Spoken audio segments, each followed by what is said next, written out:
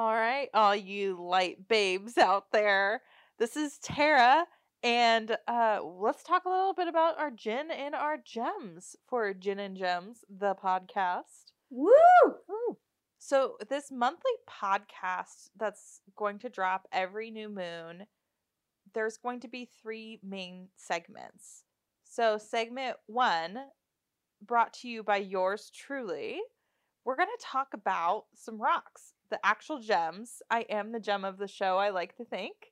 I'm Amanda. I'm a Gemini. After rocks, we'll get down to business and make some cocktails, because can't be gin and gems without the gin.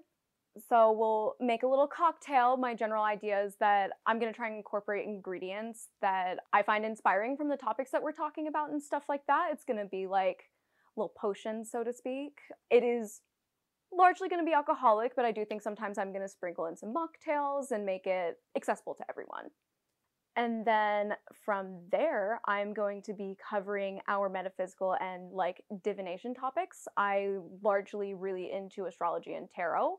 I'll be picking out a topic based off of our theme of the month and kind of just diving into that and kind of learning us all something new. And then for part 3, I am going to bring you some light and shadow work. My name is Stacy. I am a Scorpio with a Sagittarius moon, so I feel very qualified to bring you this light and shadow work. Some weeks this is going to be just exercises for you to do. I'll bring you some yoga. Maybe we'll dive into some chakra. It's going to be all kind of things to help you feel like a better you. And then lastly, we're to close out every episode with a card pull. We all have various tarot and oracle decks, so we're going to just like pick whichever deck resonates with us. And then we are going to pull a card for basically everyone listening, and it will kind of be our monthly affirmation. Well, you guys, welcome to our first episode of Gin and Gems. We're really excited. This month, we're going to focus on new beginnings. One, it's the beginning of this entire project in Gin and Gems. It's also the beginning of the zodiac wheel and spring equinox. So we have a lot to cover today, and we're really excited. Yes. Yeah, happy to be here. Ooh, hey, tell me what drinks you guys are having. Ooh, well, Amanda made me a little gin and tonic with lime juice, obviously, and then also some rhubarb bitters. Yeah. Little twist on a classic. I'm drinking a Negroni. So that's basically equal parts Campari, gin, and vermouth. And then I have dehydrated orange round in there. Yeah, and I'm just like Snoop Dogg, you know. Gin and juice. This gin and juice is made to you. This gin and juice is brought to you by OJ, not Simpson. The juice. Yes. So today we have a few topics we're going to cover. Tara's going to talk about Rainbow Moonstone and its physical and metaphysical properties. I'm going to make us a New Beginnings inspired cocktail, and then I am going to talk about the Fool and the Fool's journey in tarot, and then Stacy's going to cover the spring equinox and the light and shadow work involved in the changing of the seasons. Okay, to start us off this evening, Tara's going to talk to us about Rainbow Moonstones. Go for it, girlfriend. Okay, girlfriend. Well, and the fun thing about Rainbow Moonstone, it actually belongs to the feldspar group of minerals, the orthoclase group. So it's not actually moonstone. The most widely known stone in that same category is labradorite. So Rainbow Moonstone is actually just a white labradorite, and those black specks that you see in the stone is tourmaline inclusions. The great thing about those inclusions is tourmaline is a very protective stone. And so when you are going through your new beginnings with your Rainbow Moonstone, those inclusions kind of bring a protective atmosphere to it. Rainbow Moonstone, even though it's not truly moonstone, its ruling planet is the moon, and it's related to the Cancer zodiac sign as well. And so it really derives a lot of its power from the moon itself. It's most powerful during a full moon and begins to lose some of its power during a waning moon, and it increases in power during the waxing moon. Physically speaking, rainbow moonstone will specifically be beneficial for your internal organs and arteries. So kind of think about your blood flow through your body. Okay. Yeah, it's really kind of cool. And then from a more metaphysical perspective, and one of the reasons why it's so great when we're talking about new beginnings, is it really is a stone of balance. It's also known as a stone of new beginnings because it's filled with really receptive energies. It's known as more of a feminine energy stone, but it's really great at that balancing of masculine and feminine energies. So if you find that you're feeling a little aggressive or things like that, this could be a really great stone to help balance that out. So if it's related to labradorite, like how do it and labradorite like have things in common, but also how are they different? Okay, so a traditional labradorite is more to temper some negative energies. It is really flashy with that blue flash. So physically, when you're looking at it, it'll have that. It's also a stone known for transformation and enhancing your strength of will and your inner strengths. So labradorite is more focused on like a specific chakra, also where moonstone is a little bit more all inclusive. Mm-hmm. It can apply a little bit more universally through to all the chakras. I've heard it, people like to use it for third eye or their crown chakra For labs. for the moonstone. Oh, for the moonstone. Okay. Yeah. For rainbow moonstone, but it does align with all of the chakras for different reasons because it is a pretty universal stone. Okay. Yeah. And part of the reason why this ties into our theme of new beginnings also is because it's a really generational stone. So rainbow moonstone kind of relates to that ongoing, cycle of cycles, if you will. It's linking our overall lives plan to your current life as well. Okay. And so there's a lot of cycling to that. And I mean, if you just think of how we're evolving as individuals and as people, we are all going through cycles as well. So Yeah, like I'm definitely getting some like karma and reincarnation vibes off of that. yeah, think of it that way. I will think of it that way. Thank you. You're welcome. I give you permission. Thanks. Thank you. And then so just like labradorites are just a little bit more transformative, basically. So it's kind of like becoming something new almost, whereas like the moonstone maybe just has more of an emphasis on the cycle itself. Yeah, so labs are like very transformative, I think, in like your current state, where Right. rainbow moonstone is more generational. So it's like the Right. cycle of cycles and like all of those different moving pieces. Kind of bigger picture. Yeah. And where it's like with the lab, it's like I'm looking for my transformation right now. Like how could I transform and Right. be more or whatever. But then the moonstone is very like almost recognizing that constant cycle of transforming. Yeah, I think that works perfect. So, being associated with the moon, would you say like the rainbow moonstone is also maybe more tied into your emotions? Because I tend to think of the moon as like the unconscious and like the emotional stuff. Oh yeah, coming back to like it being ruled by Cancer, which is Right. Yeah, a exactly. very emotional sign. Mhm. Hi guys. Mm. Yeah. As your resident Cancer moon, literally my moon is in Cancer. Wait, is your moon in Cancer? Maybe I'm also a Cancer rising. Oh, but my actual moon is Yeah. Cancer, and this is a moon Yes. Cancer. It's you. So, That's watery as fuck. It is. Oh my god. Okay, then. I don't know what the... Okay, so speaking as a Cancer moon. So, speaking as a Cancer moon, yes. Can confirm. Yes, we are. It is an emotional stone, I would say. Well, think about how painful transformation actually is, and the Yeah. realizations that come along with that, and things too. So It's never a fun process. it No. never is. And so when we're talking about transformation, the first thing is being able to recognize. I feel like that's an important piece. Is you have to recognize whatever change you want to make. And so that awakening process, Or even whatever change is happening. yeah. Like, might not be something you want, but it's coming for you. Yeah. Yeah.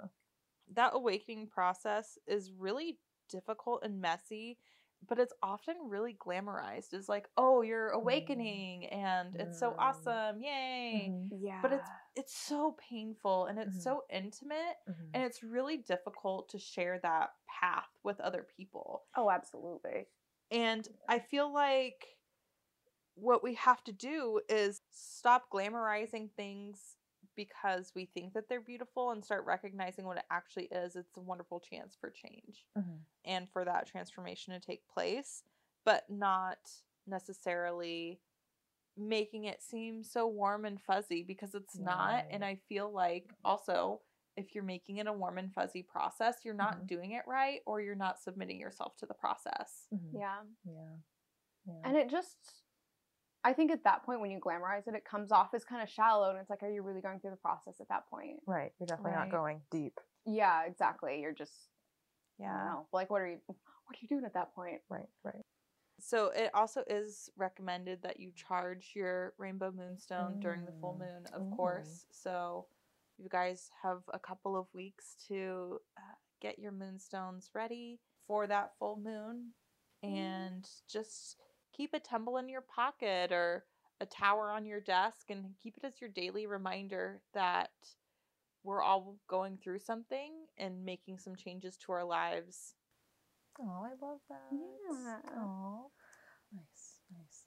I definitely have like a rainbow moonstone worry stone. Oh, So that gets used. oh gosh. Fair. Oh my god. God, stressed about all this transformation. Right. Oh my god. We're so stressed. We need a drink, Amanda. Oh shoot, is it cocktail time? Shit. I think it's cocktail time. Oh cocktail my time. goodness. Should I say it's rocktail time? No. But I will make us a cocktail. Yay. Okay. Okay. Well, let me take a sip of this other drink first. Okay. Okay. So tonight for our cocktail, I came up with a little drink that we named the Sagening. So obviously I'm starting with a gin drink for the first episode, since we're Gin and Gems. So I like my drinks a little boozy. So for me, I usually, for this, I'll do like 2 ounces for the drink. And then I personally put in a splash extra for myself because that's how I like it. But by all means, don't if you don't want your drink to be that boozy. Okay, so roughly 2 ounces of gin. And then I have some Lillet Blanc, which is kind of like a fortified wine. And I'm going to do about 1 ounce of that. And then I am doing about 1 ounce of a sage simple syrup that I made. And just FYI, all of the info on how to make that will have already been posted on our Instagram. So you can check out the recipe there. And then I'm adding just a little over 1/2 ounce of lemon juice to kind of balance the sweetness from the sage simple syrup. And then I am popping in 1 egg white. When you shake that in a cocktail shaker, it gives like just a really foamy, frothy feel. And it just makes like a nice, light, fluffy drink. So when I pop this into a cocktail shaker, usually what most bartenders will recommend is you actually do a dry shake on your cocktail first if you're going to do an egg white drink. So you literally just put your ingredients in with the egg white with no ice and just shake it up. I do also have a mini whisk ball, which really helps froth up the egg white a lot faster. That way you don't have to put in a full workout just to make yourself a drink, because who wants to do that? Okay. So I'm going to get this going. It's a whole thing. Okay. Whew. Once you've gotten a good shake in, like usually when you're shaking a drink, you can actually, with the egg white, you can feel it getting thicker, and you can kind of just feel it getting more dense and like hitting the walls of the cocktail shaker. And so that's when we actually pop some ice in there. Okay, since I have so much time to talk as I make this drink. One little tidbit is that putting a drink through a cocktail shaker basically means that the ice dissolves into water, so you dilute the drink. So you end up with something not quite as strong and blatantly boozy. You shook it so hard, baby. So grabbing a chilled coupe, if you don't have a coupe, like a martini glass also works really well. You just want something with enough surface area on top to disperse the foam. It's so frothy. And then something I have noticed over time is that it's almost nice to let it sit for like 30 seconds so that the alcohol portion separates from the foam portion. Let it settle. Yeah, let it settle, exactly.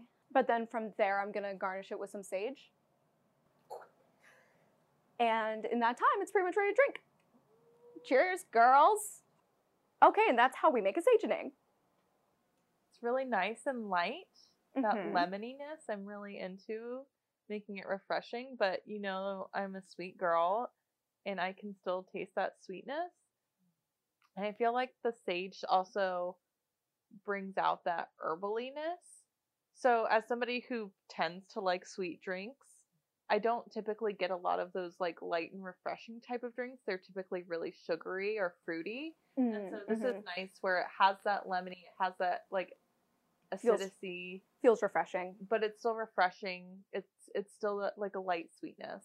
Yeah, it's not like punch you in the face sugary. Right. Sage seems like just like a really perfect go-to for this first episode. I know like a lot of witches in their practice, like they incorporate like burning sage in their homes to like cleanse their space and just like give that space a little bit of a reset, basically. It's like not necessarily like dispelling negative energy like you would with like tourmaline, but it's really just like cleansing and like resetting, which kind of comes back to that like new beginnings, basically. It's like very fresh slate. And I actually learned recently that sage belongs to the salvia plant family and is derived from the Latin word salvare, which actually means to heal, which feels very appropriate for sage and sage burning and kind of what that tends to mean to the witch, Wiccan, pagan community.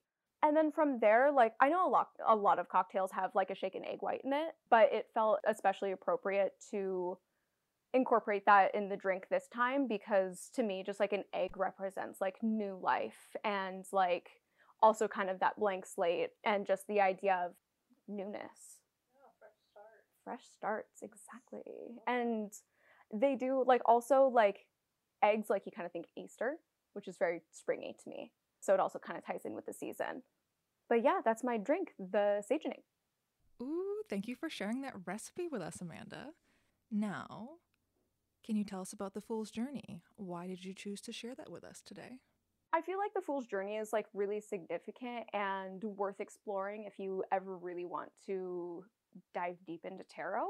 And it also, I think, helps you get some context out of a lot of the major arcana cards. So the basic idea of the Fool's Journey is that you take your major arcana cards, there's 22 total. The Fool is actually card 0, and then basically all the other cards are 1 through 21. Making 22. So the Fool represents a lot of what we've been talking about today. It's new beginnings, it's setting forth on a new adventure, and generally just being like really bright and starry-eyed and looking into all this potential that you see in yourself and the world. So obviously we do need to talk about the Fool briefly because we do need context on that. So I also think it's worth noting that like I'm definitely using the Rider-Waite when I talk about this, and I am putting them all out for the three of us to look at. So I'm using the Rider-Waite tarot deck because it's really just the standard tarot deck that usually when you see tarot pop up in pop culture or whatever, it's usually just what you see. It's very the standby classic and what a lot of people think of when they hear about tarot. And a lot of tarot decks are very strongly rooted in the Rider-Waite imagery. So today when I'm putting these out, I am specifically using my Rider-Waite tarot deck so that we can look at its imagery specifically. So with the Fool, when you look at his card, and this is something I love about Rider-Waite, is that its imagery is so vivid and specific. It doesn't take a ton of like expert knowledge to really glean a lot of information off of the symbolism if you just take a moment to think about it. So it's like the Fool in the Rider-Waite deck, you can see him, he's looking into the sky, he looks hopeful, he's clearly looking at the world ahead of him, but what he doesn't see is that he's about to step off a cliff in front of him, because he's looking out into the world. And so it implies this danger in like almost being like too headstrong. Kind of a youthfulness. Yeah, it's an extremely youthful card. Like it's basically a teenage boy, like 16 to 18 years old, just like really experiencing the world for the first time. Okay. So, Tara, earlier I remember you saying something about the Rainbow Moonstone and it having like a protective property because of the tourmaline in it. Right, yeah. So something actually really interesting that I thought of when you're talking about that is that the Fool actually, in the Rider-Waite card, he has a small white dog. Dogs. So good, so loyal. He has a small dog, like, kind of running after him and, like, specifically at his heels. Dogs do obviously represent just, like, loyalty and protection, and it almost feels like this dog is trying to get him to notice the cliff he's about to walk off of. And so I like that imagery in that it's like there is an element in the world trying to like bring you back into reality a little bit and like ground you. This white dog is basically Pip. Right? Which it's funny when you think about crystals and minerals and gems and all of that stuff, because in that aspect, black is more of the protective color. Yeah. And in this card, it's white.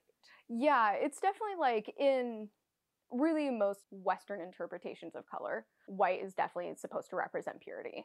It's the opposite in a lot of Eastern cultures, but Rider-Waite is very, I think, Western European. So, you know, take that as you will. And then from there, speaking of that purity, the Fool also is holding a white rose in his hand that is also supposed to represent his purity. Just him being so almost naive and not understanding the world in front of him. So basically, the Fool embarks on a journey throughout all the major arcana of tarot. So the Fool's journey is organized into basically 3 rows. So cards 1 through 7 are the first row, 8 through 14 for the second, and then 15 through 21 for the last row. So the first row is supposed to be a representation of the material world and your consciousness. The second row is kind of like yourself and your subconscious. And then the last row is spirituality and the divine. Is it ever possible if somebody wanted to, let's take this Fool's journey and make it more personalized to them? Is it always by number, or can they shuffle and say, okay, for me, let's say the devil is in your top row and not the final row? So this isn't like a reading or anything. It's like the idea, it's more of a thought practice. Okay. And a philosophy. And like it's a story, and it's like it's basically supposed to give tarot readers like a perspective on the major arcana and what it's actually supposed to represent as a whole and a big picture, and not just the individual cards. I think a lot of people get really caught up in just memorizing like the meanings of the cards specifically. But when you actually take the time to understand like the story as a whole, you actually start to understand how these cards are supposed to relate to you when you pull them out of the deck for yourself. So in the first row, it starts out with the Magician and the High Priestess, and I'm really not going to cover every single card in the Major Arcana because that's a lot. But the Magician and the High Priestess, I think, are especially worth noting because they are like the first 2 figures that the Fool meets in the first row, the idea of material world and consciousness. So the first world is really supposed to represent like people and ideas that we encounter kind of in the beginning of our life, basically, and not just like, oh, when you're a child, but when you're first really experiencing the world. And the Magician and the High Priestess almost kind of represent this idea of how we're supposed to approach reality and approach our world. The Magician is ruled by Mercury. When you look at the Rider-Waite imagery, like he has an object of each suit like in front of him on a table. So he's like he's very tangible. Since he's ruled by Mercury, Mercury represents communication, ideas, and knowledge, basically. So, and I feel like you really can put that into the Magician. The Magician is generally very assertive, he really manifests, which I feel like is a word that pops up all the time. But like I really like bringing that word manifestation back into the magician because I think you better understand what manifesting is actually supposed to be. It's not just like manifest your feelings and make it happen. It's like really truly like bring all of your things together and create it, make it happen. And if that's the magician, then the high priestess, who's ruled by the moon, which we were talking about earlier, she's not even really emotional, but the moon can also be really secretive. And then the high priestess also represents like psychic knowledge and spirituality even. So the high priestess is a lot less tangible. She is really, I don't want to call her self-centered, but that's not the right word, but like she's very focused on self and inner work. Whereas the magician is very, again, like communication, very out there. So the high priestess and the magician are very like a yin to a yang type of thing. And so when the fool first really embarks on his journey, these are the first two people that he meets. And he's kind of met with this question of like, how do you want to approach the world? Like, do you want to be like driven, assertive, tangible, moving constantly? Or you're met with the high priestess and her approach is a lot more philosophical and intangible. And do you want to approach the world focusing on your inner self constantly? And like really focusing on that more spiritual growth. So would you almost say like you need both? It's like finding that balance. Yeah, basically. And I think that's basically something the fool needs to learn. It's like what is his approach? Like what works best for him? Like do you want to be more magician or do you want to be more high priestess? The magician's really going to find a lot of social and career success. Like the magician is again just very ruled by socialization, communication, and knowledge. So I think like honestly, especially in our society, like our society really favors the magician because the magician produces and makes and creates tangible things. Are we making comments on society? A little, yeah.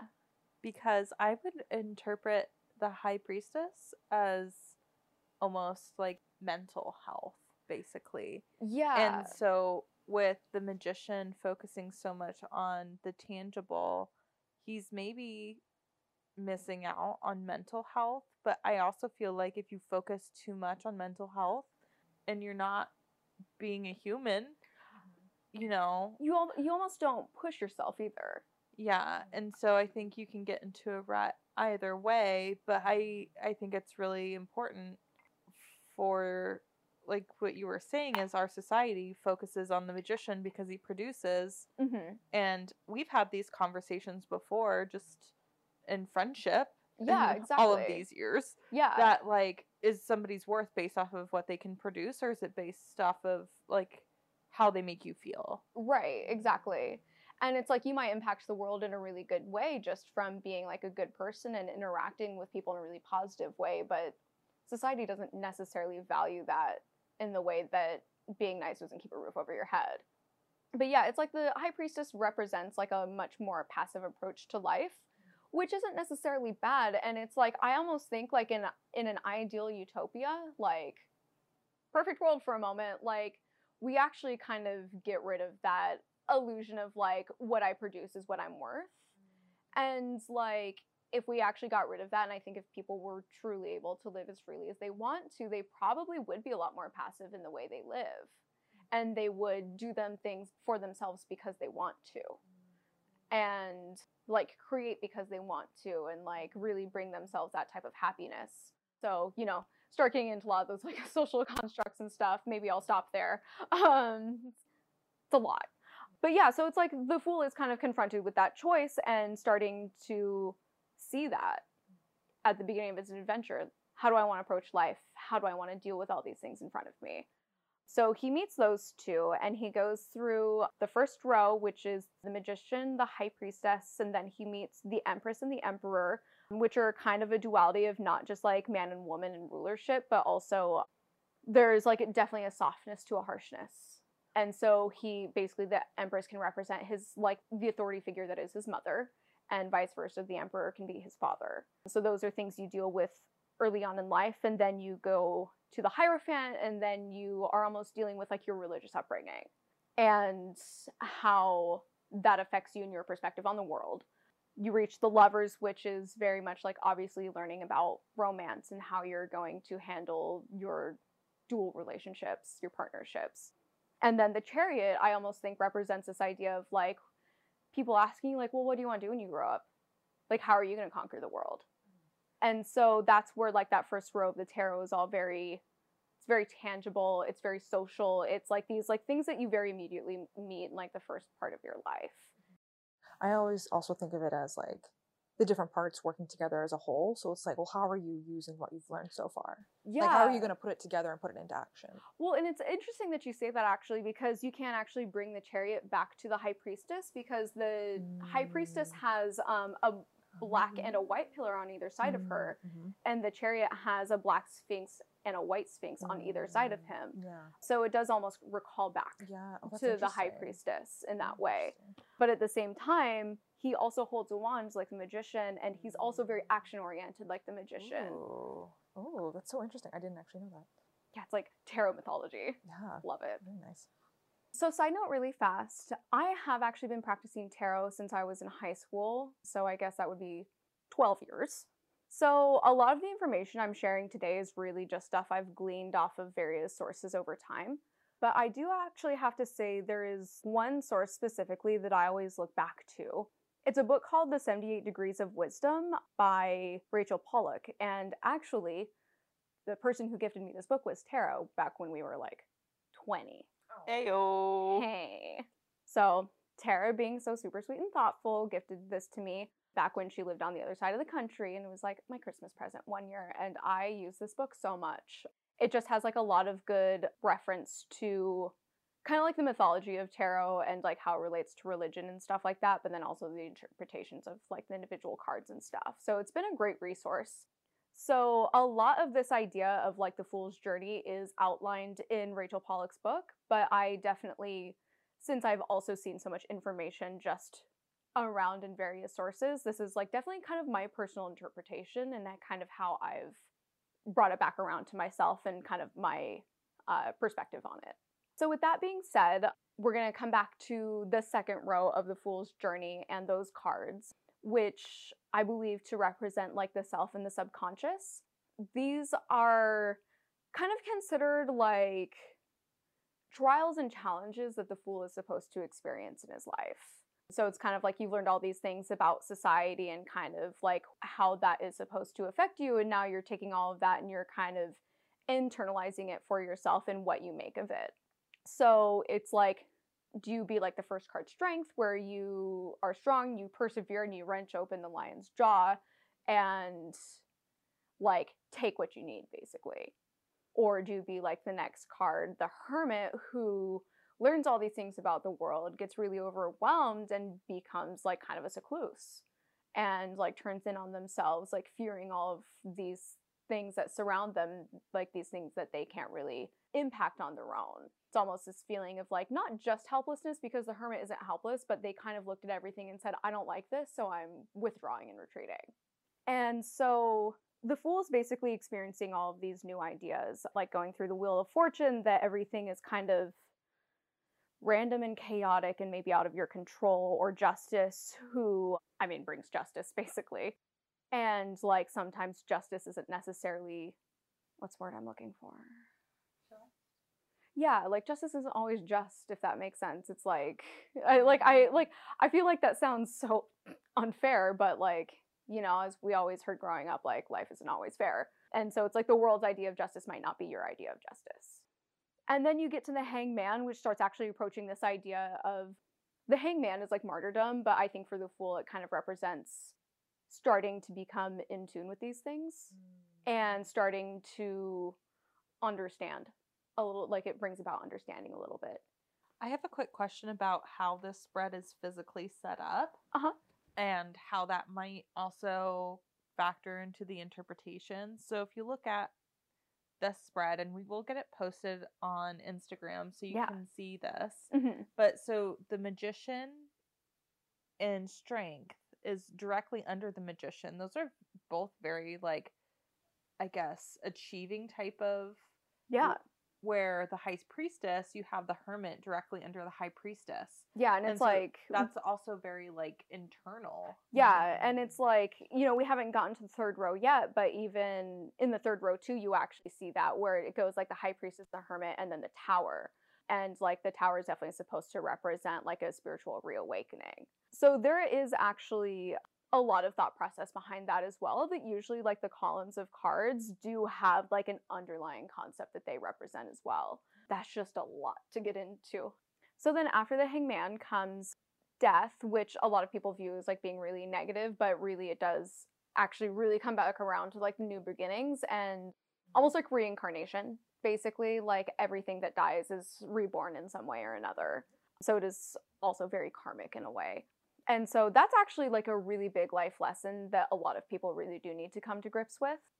It's something we all face at some point, and I think with us hitting close to 30 or are already 30, it is something I think we're starting to come to grips to. Just like, oh, we're not young forever.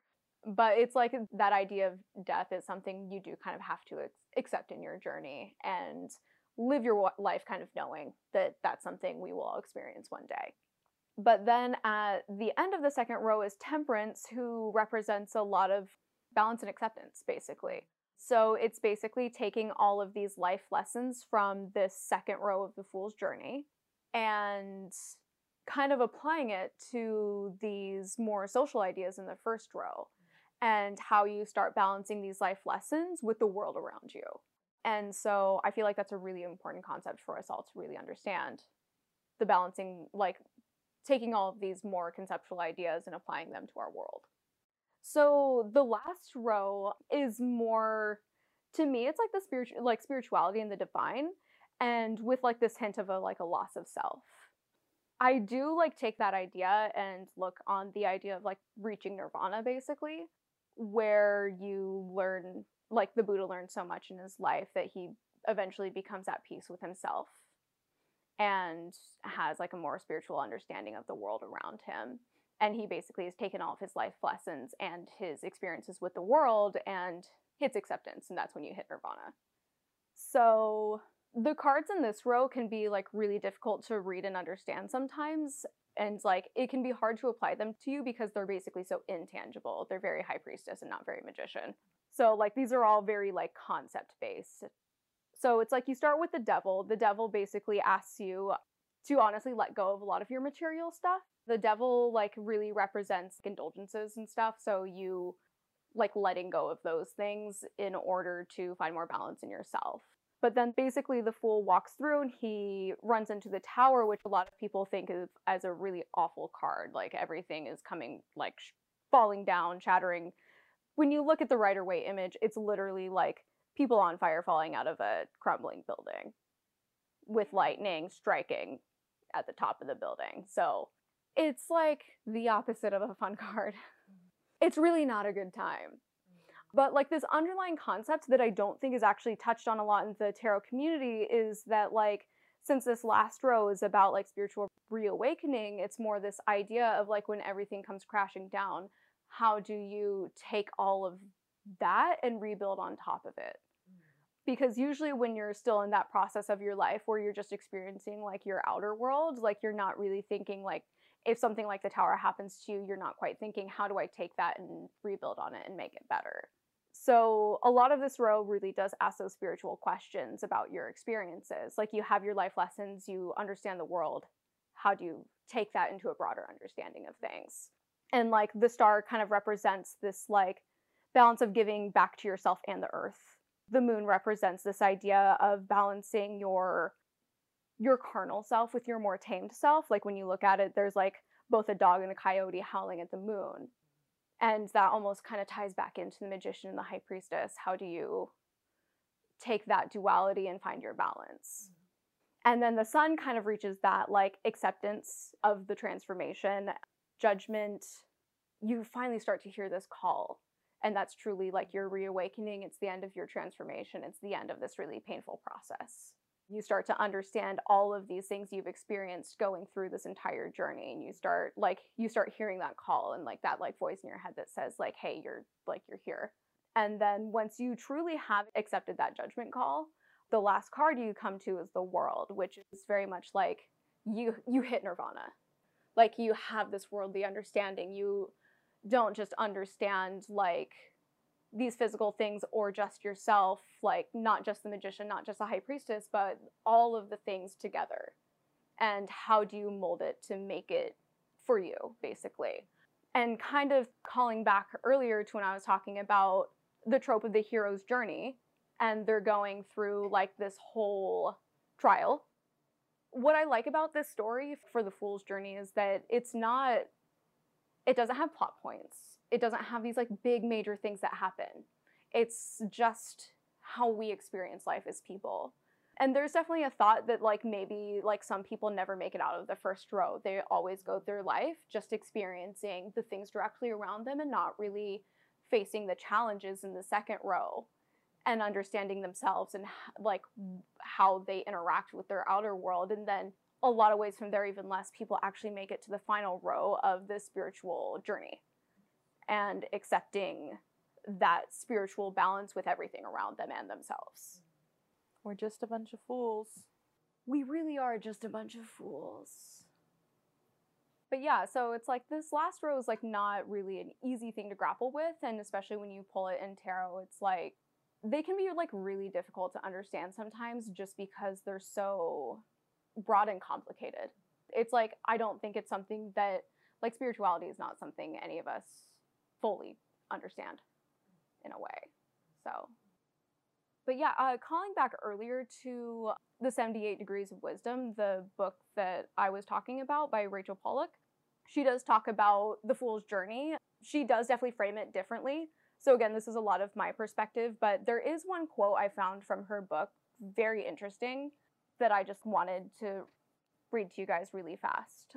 Basically, we hit the end of the Fool's Journey, we get to the World, and she says, "We are now able to act in the outer world while never losing the sense of vastness and wonder within. The magician and the high priestess united in one joyful dance."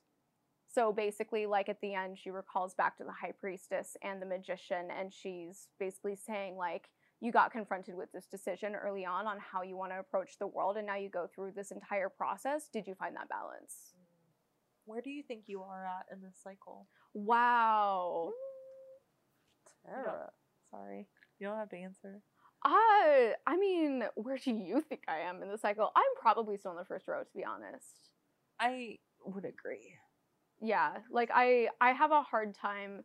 I feel like I definitely have some life lessons from the second row that I've begun to experience.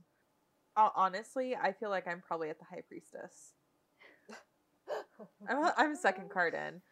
Yeah, like I think I've made my peace with like the Empress and the Emperor and the Hierophant.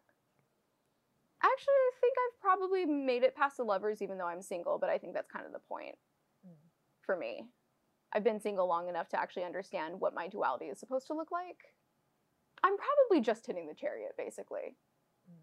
Yeah, what about you, Stacey? I know, for me, I feel like I'm starting to like conceptually understand some of the second row, like some of it. Yeah. But that I'm like in practice, like actually probably still in the first row. Like I definitely like, I feel like the Hierophant comes up for me a lot because I am still struggling with it. That makes sense, yeah. Like absolutely.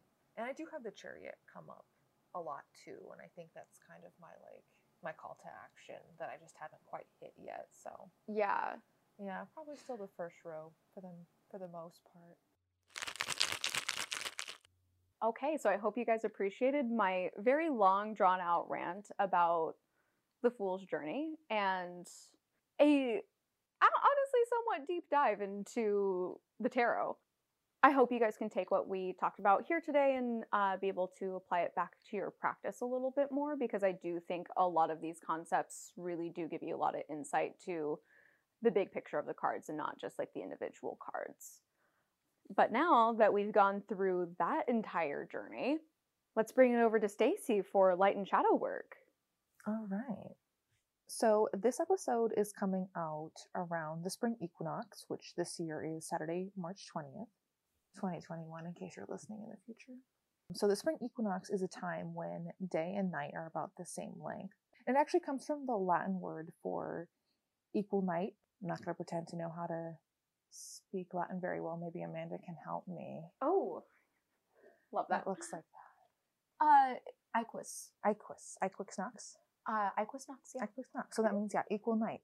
And so this also represents to me the balance of light and shadow work, like in addition to the actual literal light and dark of the day.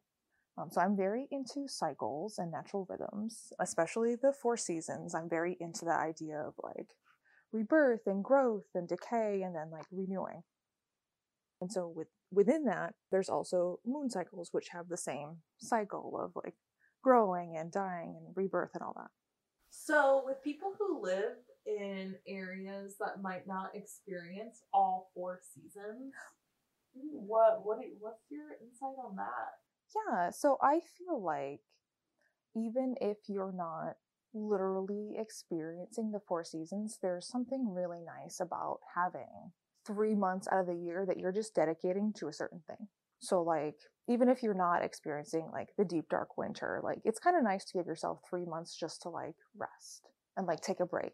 And then like when like spring comes around, it's like then you can start your projects again. And like, I think it's just nice to have that and like give yourself a break. Cause I know for us, like living in the Pacific Northwest, sometimes it's like, it's really hard to like work on the projects you want to work on because it's just so dark and like rainy and you just don't want to. And so rather than like punishing yourself for like not doing those things, be like, you know what? I'm wintering right now. Like this is my new moon.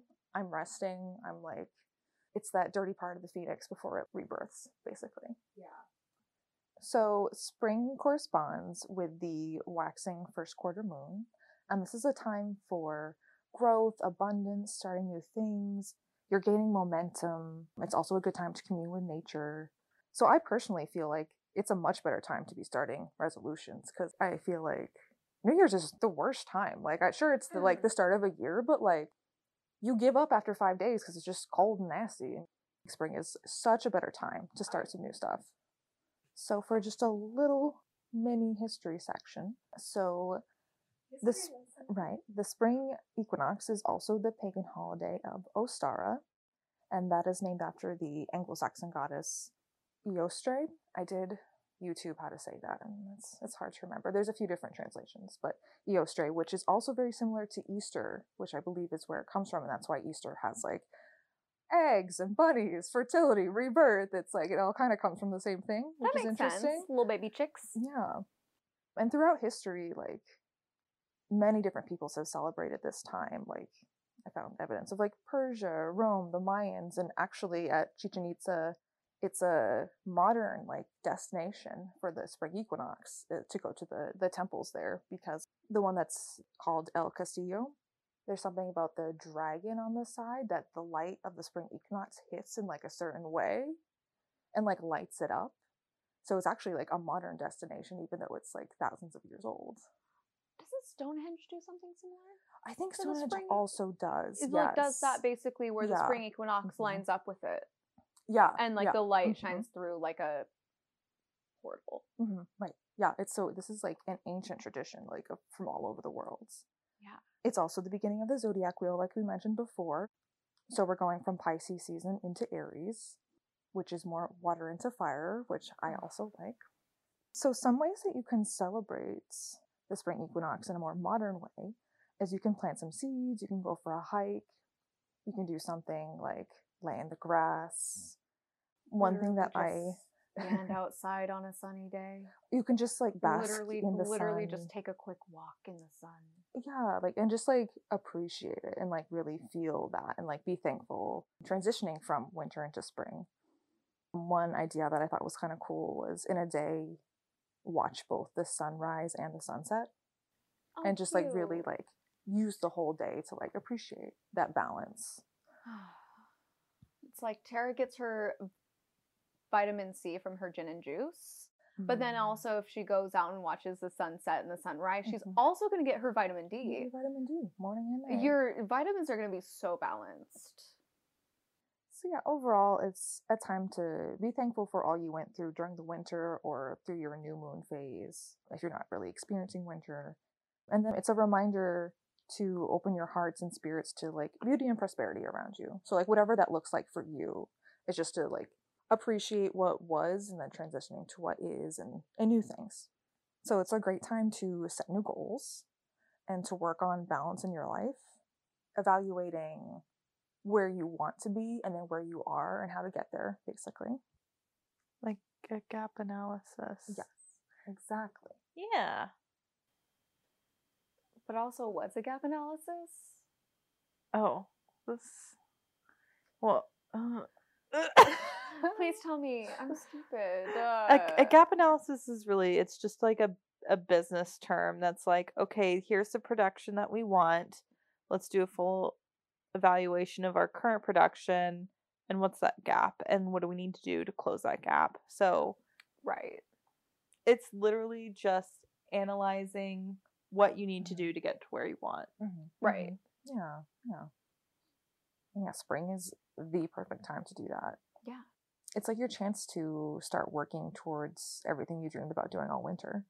Yeah, that's so Which- relatable. Yeah, which I feel like Amanda especially, she may have started a lot of projects in the fall. Summer and fall.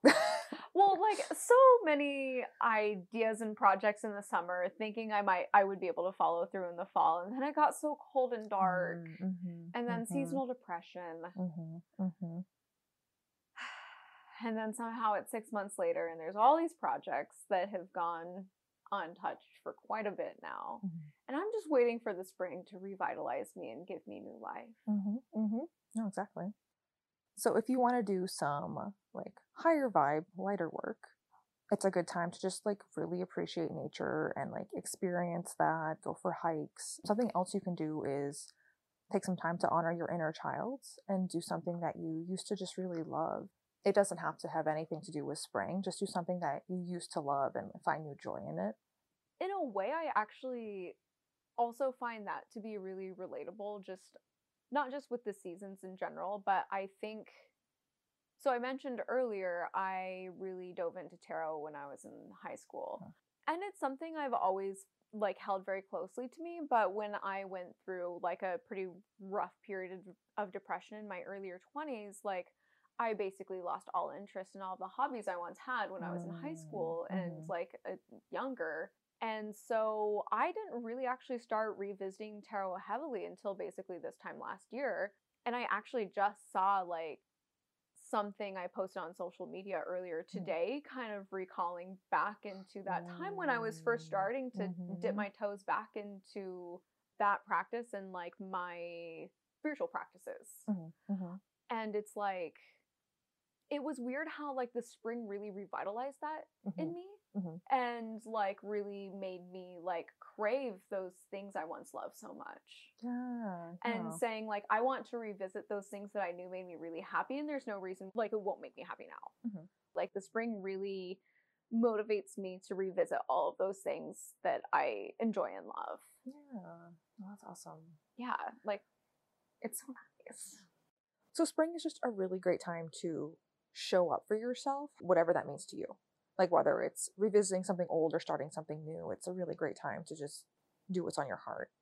So growing and changing can also be really hard. It can bring up a lot of insecurities, and this is kind of where the shadow work comes in. I kind of think of it as building muscle. It's like it's not fun and it's hard work, but it makes you stronger. So I had a little step-by-step thing I wrote down for if you're struggling with coming up with something new. It's like you're feeling like everyone's out doing all these things. It's like so sunny out, but I'm just sitting here like I can't get myself going. Like what should I do? Step 1 was identify your dreams and goals. Like what do you want to do? Where do you want to be? And then identify what's holding you back. And then identify what's really holding you back. Like go a deeper level and be like, okay, what is actually like stopping me from doing this thing? And from there, and this is probably the hardest part, is to acknowledge and accept that part of you and that is a part of you, and to have compassion for yourself and where you're at right now. And then from there, start again. You're like, okay, with this in mind and with this version of myself, how can I still work towards my goal and work with yourself, not against yourself? And the last thing I had was that amongst all of this energy and maybe pushing yourself is to also remember to check in with yourself and make sure that you're not pushing yourself too hard. And ways that you can do that could be like meditating or hiking, journaling. If you have a mindfulness practice, do that. You can take a bath. It's just really important to find ways to restore and nourish your energy as you go. And so like remember that as you're still going through all your new things and all your new goals, like still coming back to yourself, and remember that you're growing and that's hard and that takes work, and just take care of yourself. God, that good old painful transformation that we're constantly going through. Spring, Yes. all spring is a treat yourself. Well, maybe not all spring. So I almost want to say like end of winter is a treat yourself. Like you've gone through winter.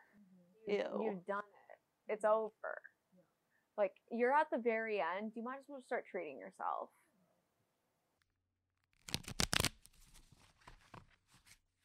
Do we want to Yeah, we should do pull our affirmation. yeah. Our poll.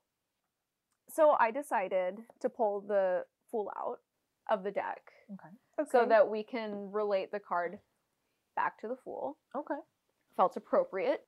New beginnings, new adventures.